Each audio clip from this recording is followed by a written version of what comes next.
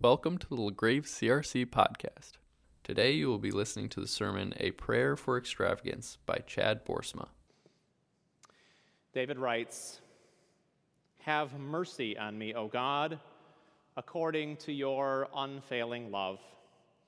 According to your great compassion, blot out my transgressions. Wash away all my iniquity and cleanse me from my sin. For I know my transgressions, and my sin is always before me. Against you only have I sinned and done what is evil in your sight. So you are right in your verdict and justified when you judge. Surely I was sinful at birth, sinful from the time my mother conceived me. Yet you desired faithfulness even in the womb. You taught me wisdom in that secret place. Cleanse me with hyssop, and I will be clean. Wash me, and I will be whiter than snow. Let me hear joy and gladness. Let the bones you have crushed rejoice. Hide your face from my sins and blot out all my iniquity. Create in me a pure heart, O God, and renew a steadfast spirit within me. Do not cast me from your presence, or take your Holy Spirit from me. Restore to me the joy of your salvation, and grant me a willing spirit to sustain me. Then I will teach transgressors your ways, so that sinners will turn back to you. Deliver me from the guilt of bloodshed, O God, you who are God, my Savior, and my tongue will sing of your righteousness. Open my lips, Lord, and my mouth will declare your praise. You do not delight in sacrifice, or I would bring it. You do not take pleasure in burnt offerings. My sacrifice, O God, is a broken spirit, a broken and contrite heart. You, God, will not despise.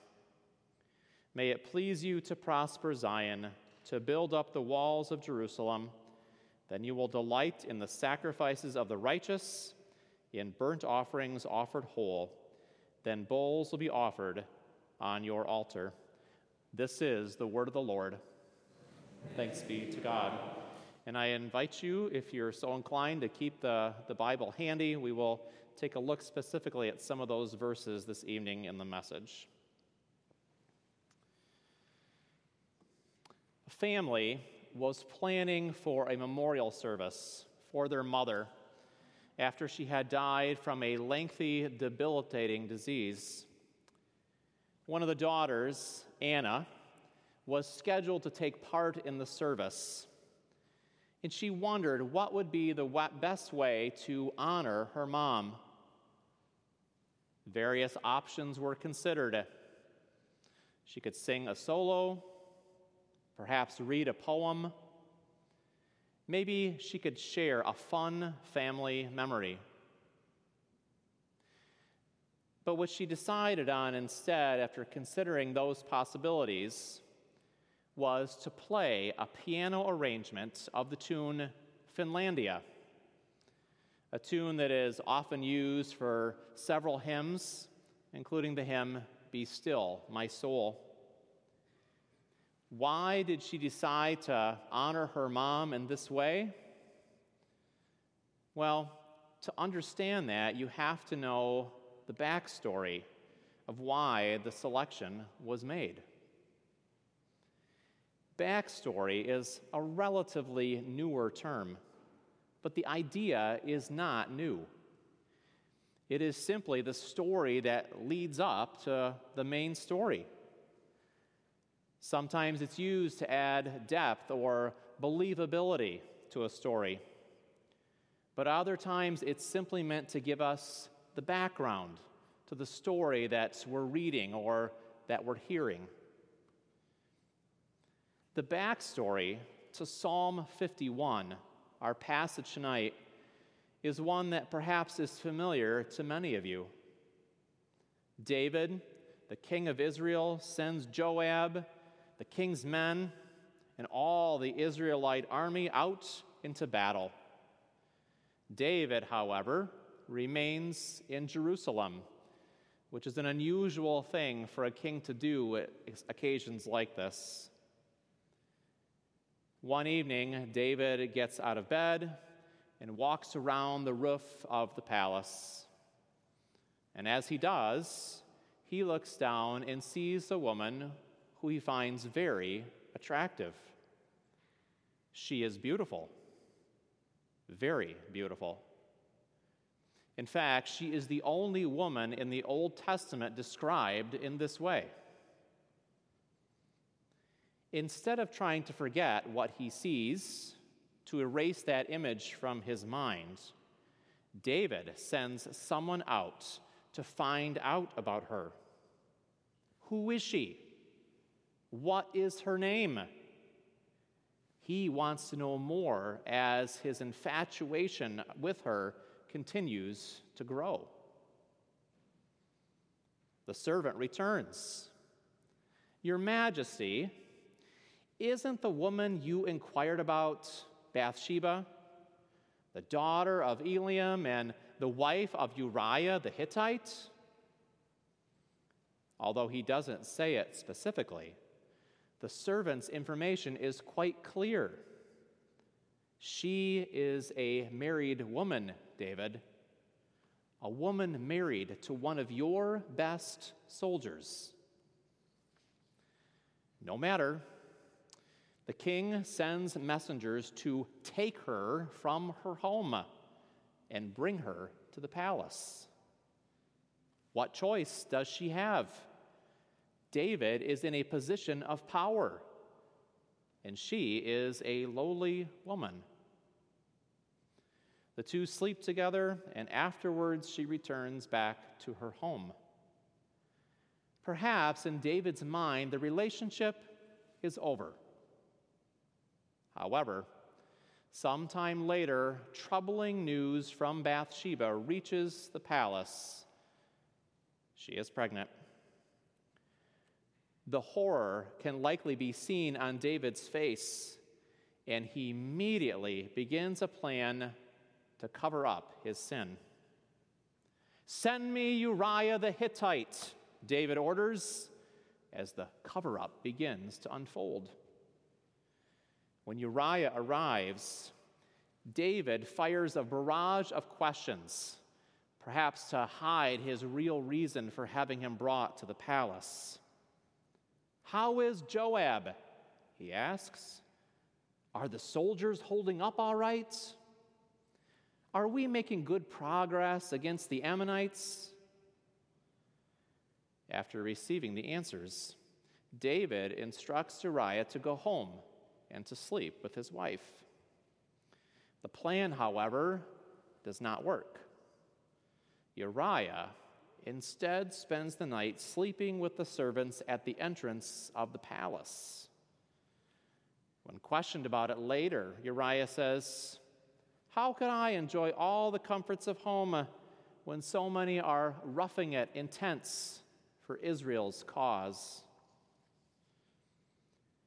Desperate for Uriah to sleep with his wife in order to cover up the adultery, David makes Uriah stay for another night, and he gets him drunk, in the hope that in his drunken state he will go home and sleep with Bathsheba.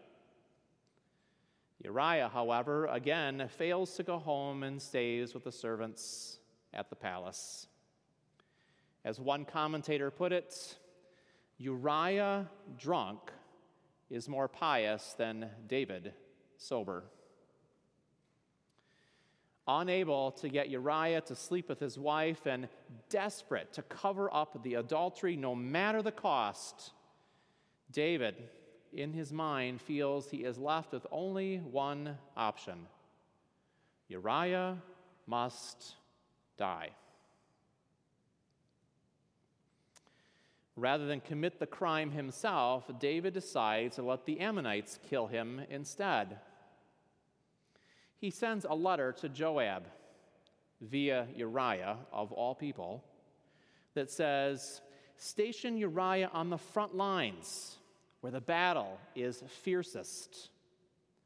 Then pull back so he will be killed." And that is exactly what happens. In the end, it appears at the human level that David has gotten away with his evil schemes.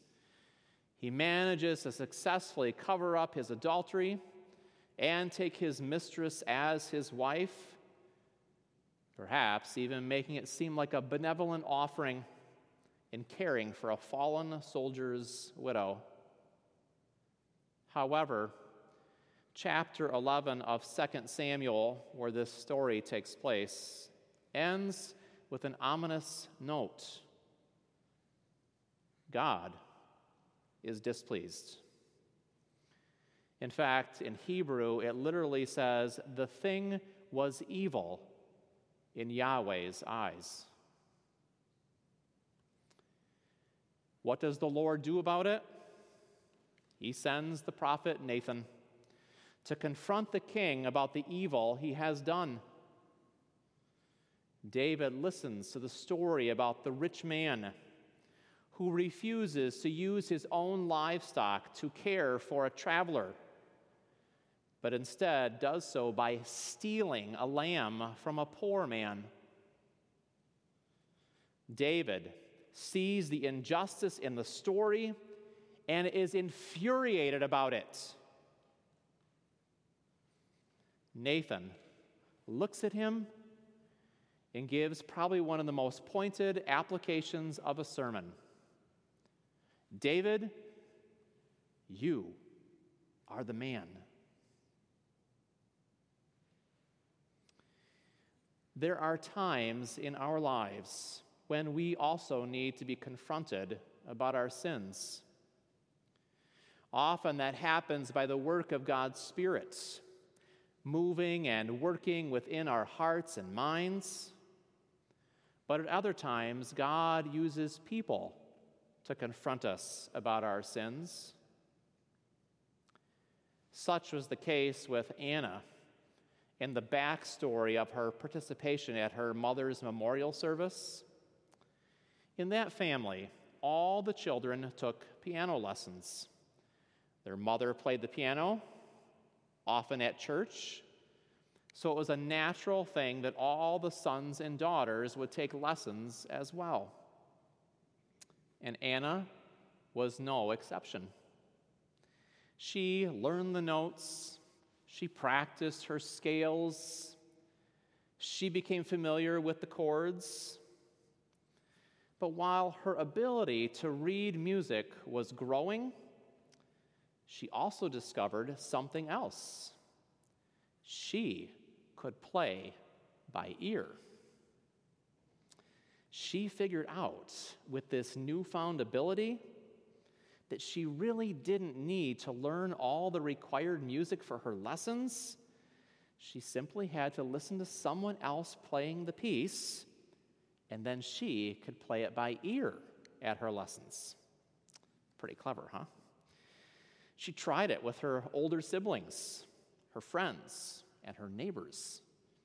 None of them caught on to her scheme.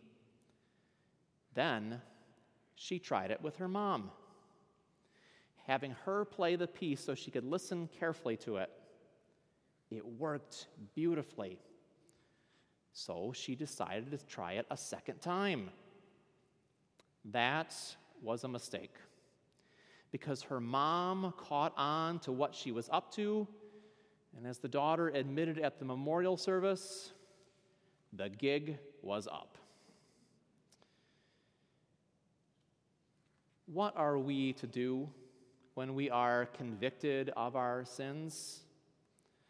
For Anna, she sought forgiveness from her mom and made things right. In fact, at the memorial service, she even played that Finlandia piece by reading the music, not playing it by ear. She thought that was a fitting way to honor her mom's memory. In addition, though, to seeking forgiveness from others, we also need to seek forgiveness from God. especially when we consider his character, who he is. In Psalm 51, which is very likely David's prayer after being confronted by Nathan, we are reminded that God desires his people to be faithful to him. For he is a God of righteousness who will judge us according to our sins. We see that in verses 4 and 6. Despite this, however, he is also a God of unfailing love. Hesed, the word is. And he is a God of great compassion. In verse 1, we see that he is the one whom we can seek when we are in need of mercy. Knowing that God is displeased with him, David is convicted and comes to God in prayer. In no less than 8 different variations, David pleads for forgiveness. If you have your Bibles open yet, you can follow along with this. Verse 1, have mercy on me. Blot out my transgressions. Verse 2, wash away all my iniquity. Cleanse me from my sin. Verse 7, cleanse me with hyssop, and I will be clean. Wash me, and I will be whiter than snow. And in verse 9, hide your face from my sins, blot out all my iniquity. Why does David ask for forgiveness so many times? Perhaps because he realizes the depth of his sin. He says, I recognize my rebellion. It haunts me day and night. In fact, I was born a sinner. Yes, from the moment my mother conceived me, I was sinful. We see in verses 3 and 5. And he goes on to pray in verse 4, against you only have I sinned and done what is evil in your sight. He sinned only against God? Didn't he sin against Bathsheba and against Uriah and against the people of Israel as he abused his power that he had in leadership? Yes, but notice the doubling of the you in verse 4. It is likely that David is overstating the case, using a bit of hyperbole to suggest that the sin against the others was ultimately an attack on God. The real awfulness behind our transgressions, no matter how big or small they may seem to us, is how we treat God, how we dishonor him, how we disobey his word. When we do, we trample on his heart.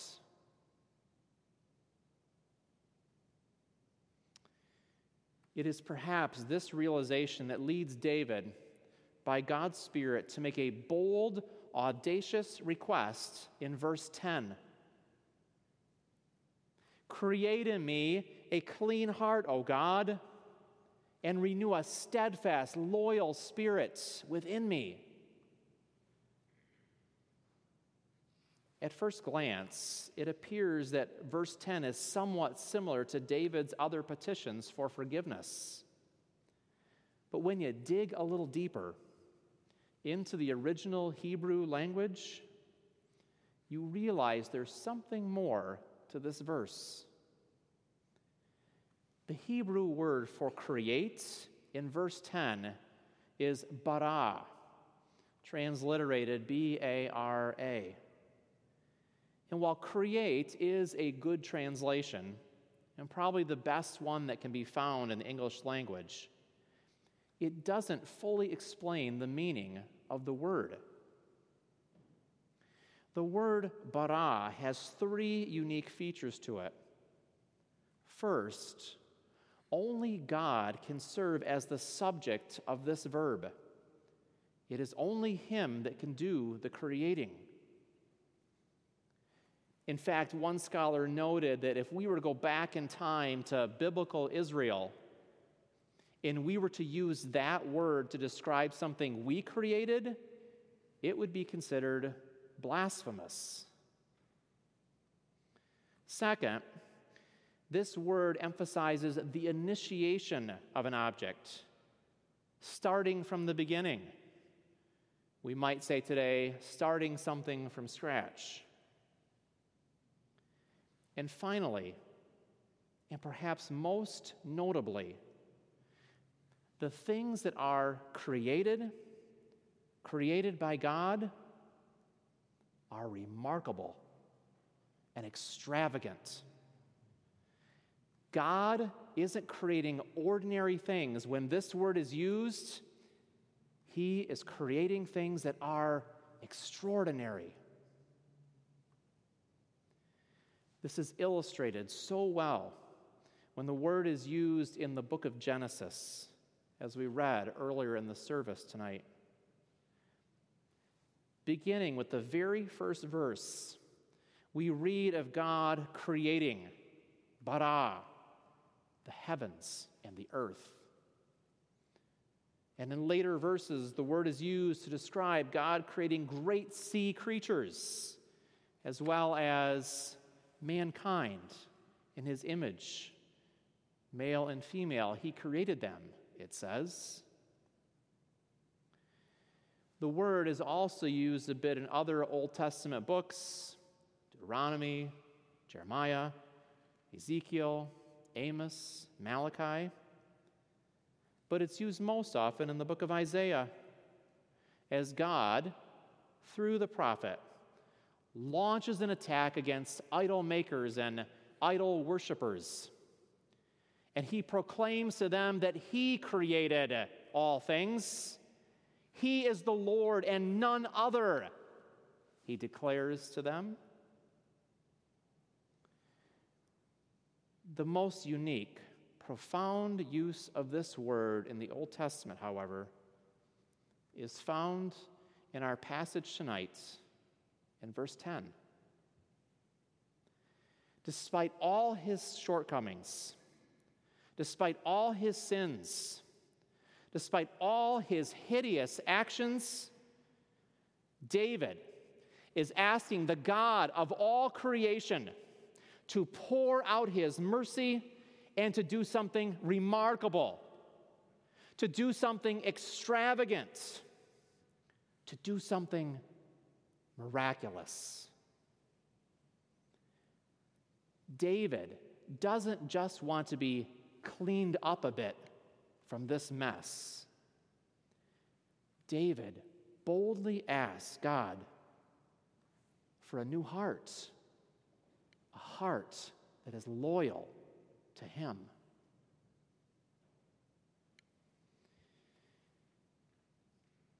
It may be easy to look at David's sin and the mess he created and think, I have never done anything that bad. And for most of us, that is probably very true. However, when God looks at our sins, no matter how small they may seem to us, He is displeased, just like He was at the end of 2 Samuel chapter 11. The good news for us, though, is that what God led David to do in this prayer is also available to us. And perhaps even more so, because Jesus took our sins upon Himself when He bled and died upon the cross. And the book of Hebrews reminds us that we can approach God's throne with confidence so that we may receive mercy and find grace to help in our time of need. Friends, God invites us to seek his mercy as we confess our sins and ask him to bara, create in us hearts that are new, hearts that are devoted to him. Amen. Would you join me in a prayer of confession? And at the close of this prayer, we will pray and sing together words from Psalm 51. Let us pray. God of unfailing love and great compassion, we come to you seeking your mercy. Hear now our silent prayer as we confess the times when we have done things we should not have done.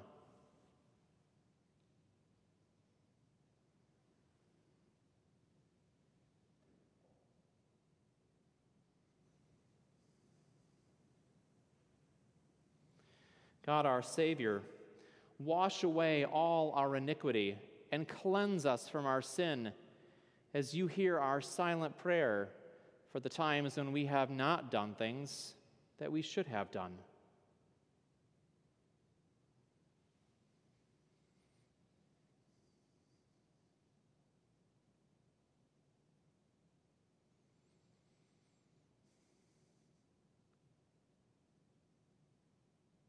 Thank you for listening to LaGrave CRC's Sermon Podcast.